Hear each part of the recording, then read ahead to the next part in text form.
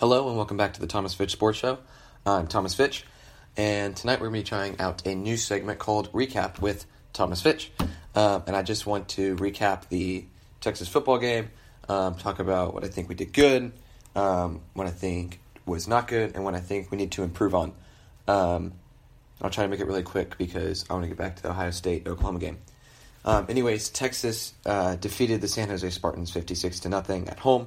It was a really good improvement after a tough, really ugly start against Maryland.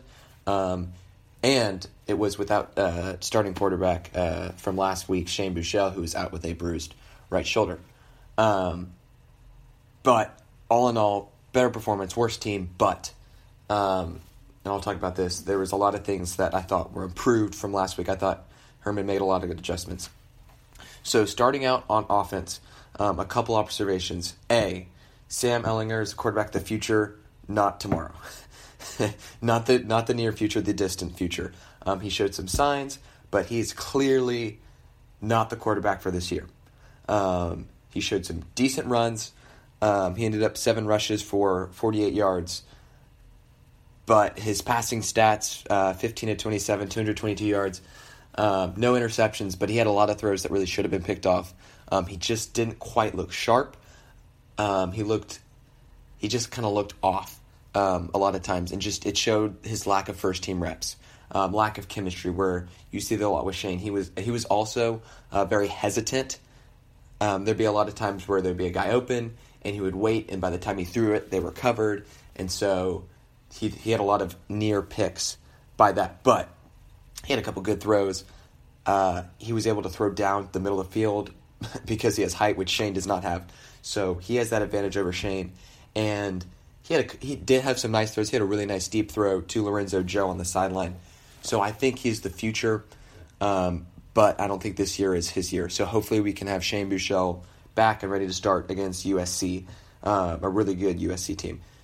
Another observation is, why did Chris Warren only get 6 touches last game? Because he looked like Deontay Foreman out there. I mean, last year Charlie Strong called him a Mack truck, and he was a Mack truck who can hurdle defenders. He had 16 carries, 166 yards. He averaged 10.4 yards per carry, 2 touchdowns. And it was like every time he got the ball, he was doing something. He was running someone over. He was hurdling them.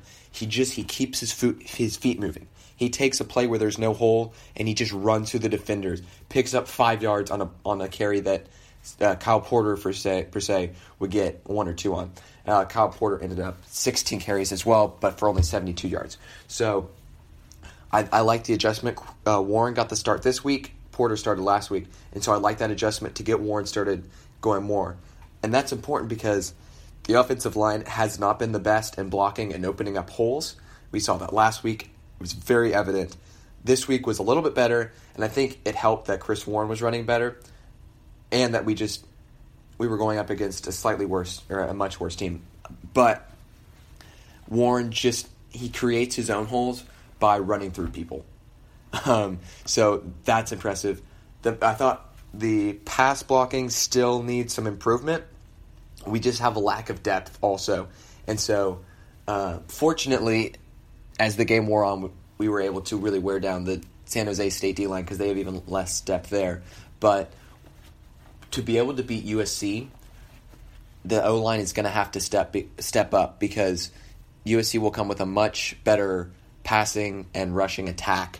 And so the O-line is going to have to step up. The other thing that I saw that was a lot improved, there were only 2 holds. And that is big because penalties last game were what killed us. There was a stat, out of the 125 FBS teams, UT was 119th in penalty yards. And that's not good because we have a lot. It's not like 119th because we had 2. No, we had a ton. And 3 of the teams behind us had played 2 games. So that should show just how bad the penalty yards were. I actually believe San Jose State had more penalty yards than we did. So that was good. There were a lot less, little ticky-tack things that really cost us last game. So that was good. Other observation on offense, I have mixed feelings on Gerard Hurd as a Wildcat. The problem with him is he is like the 18-wheeler package. I think it's interesting. I think we should call him the 13-wheel package because Swoops was like an 18-wheeler in that he's big. And so even when there was no hole there for him to run through, he could run over you. That's not Hurd. Hurd's fast. If you give him a hole, he might take it to the end zone. But he's not running over you on 3rd and 1 when they know you're going to run the ball. So I liked as the game went on, they tried to hit the ball more with him. He's not a great passer. He's not going to be our quarterback. But I think it's important to keep that in the game. My one worry, and this happened 2 years ago with Gerard Hurd and Tyrone Swoops when they were going back and forth, it just throws off your chemistry with everybody else around on the team. I think last year how they had it, where one guy's definitely a quarterback and one guy's more of a runner, I think that kind of helps it. Personally, I really liked when we brought in Chris Warren to run the Wildcat. I thought he did a really good job especially in short yardage situations. I thought he did a really good job picking up those short yardage from the Wildcat. So I'd almost rather see him, even though it's more predictable what he's going to do, he's harder to stop. However, if you do have Gerard Hurd running the Wildcat, you need to have him throw it.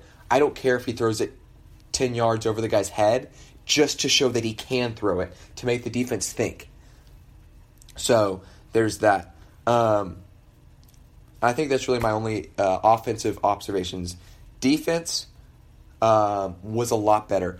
One thing that I really thought after Maryland's game was that the problem with the defense, it was not missed tackles. It was the fact that we couldn't get players to a spot where they could make or miss a tackle. They were just Maryland players would run untouched to the end zone.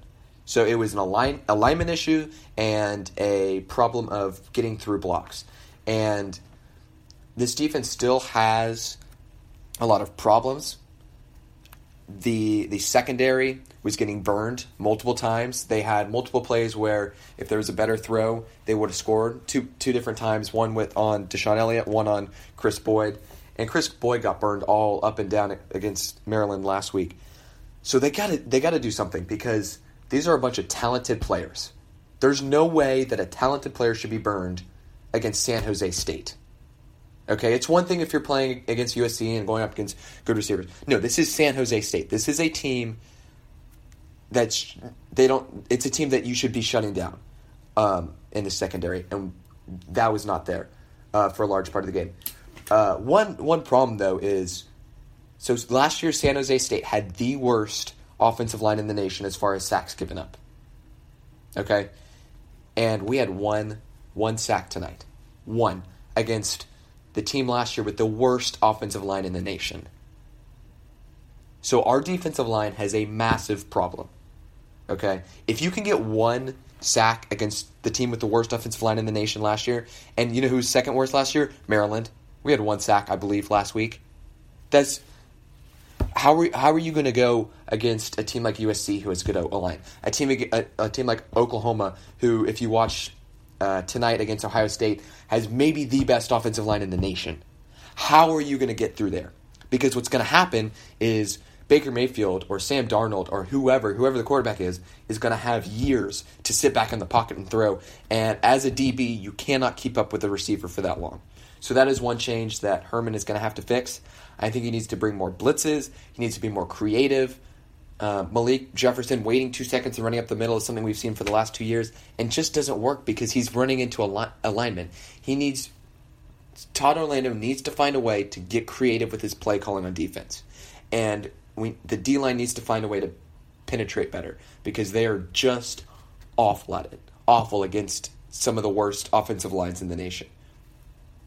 However, I thought that overall, even though there wasn't exactly one thing good about the defense, it's still a shutout. So even though we're playing a fairly crappy team, San Jose State put up 22 on South Florida, who is a top 25 ranked team. So they're not a good offense, but they're not a terrible offense. So shutting them out is still impressive nonetheless. So what I really was impressed with, I thought Herman did a really good job of getting the players aligned better. He said last week that the players were nervous and were hesitant. And when you're hesitant on defense, defense is such a split-second decision. If you hesitate just briefly, the guy's past you already. It has to be something where you're instinctively flying and just throwing your body at that guy. And I thought we did a much better job of that. I thought there was no outside containing last week against Maryland. If they ran the ball outside, it was a touchdown, basically. This week, a lot better job. The defensive ends forcing the run inside. So they really, San Jose State couldn't get much going on the ground. They, total, they had 42 rushing yards. They averaged 1.8 yards per carry on 23 attempts. So that was much improved. And in the air, they only had 129 yards. But they had a true freshman starting quarterback who had missed a lot of wide open guys. So all in all, I think my recap is this team is improving. This is not a team that, the team that took the field this Saturday could not beat USC. But what I hope is that Herman, because I do believe he's a really good coach. I think he will eventually be one of the best coaches. So what I hope he can do is to continue I really like the improvement we saw, and that really impresses me is that he could take this team and get them to buy in after an embarrassing loss at home, get them to buy in and come out and really have energy, because I think it's hard after you lose to a team who you should have beaten to come out against another team who's even worse. I feel like there's less drive because a win doesn't prove as much. But I thought Herman did a good job getting his team ready, made a lot of good adjustments. But I really hope Buechele is back next week, because I think with Buechele, we might have been able to put 70 points up. There were a lot of drives that I thought Ehlinger didn't do a great job of. So I haven't watched too much USC tape, but I was watching a little bit of the USC-Stanford game. And from what I can tell, I don't think USC is that good of a defense, but their offense is really good. They have a good running back, a great quarterback in Sam Darnold. So I don't think this defense is good enough to where I'm willing to think that they can keep us in this game. I think the offense needs to keep us in this game. Shane needs to have a really good game. Warren needs to have a really good game. But I think that this is a team where I think we can do really well offensively, because I don't think defense is USC's strength. It's their offense. So if we can get into just a running up the scoreboard fight, first to 50 wins, I don't think it'll be 50. I think there'll be a little bit of defense. I think our defense will step up. I think their defense will step up.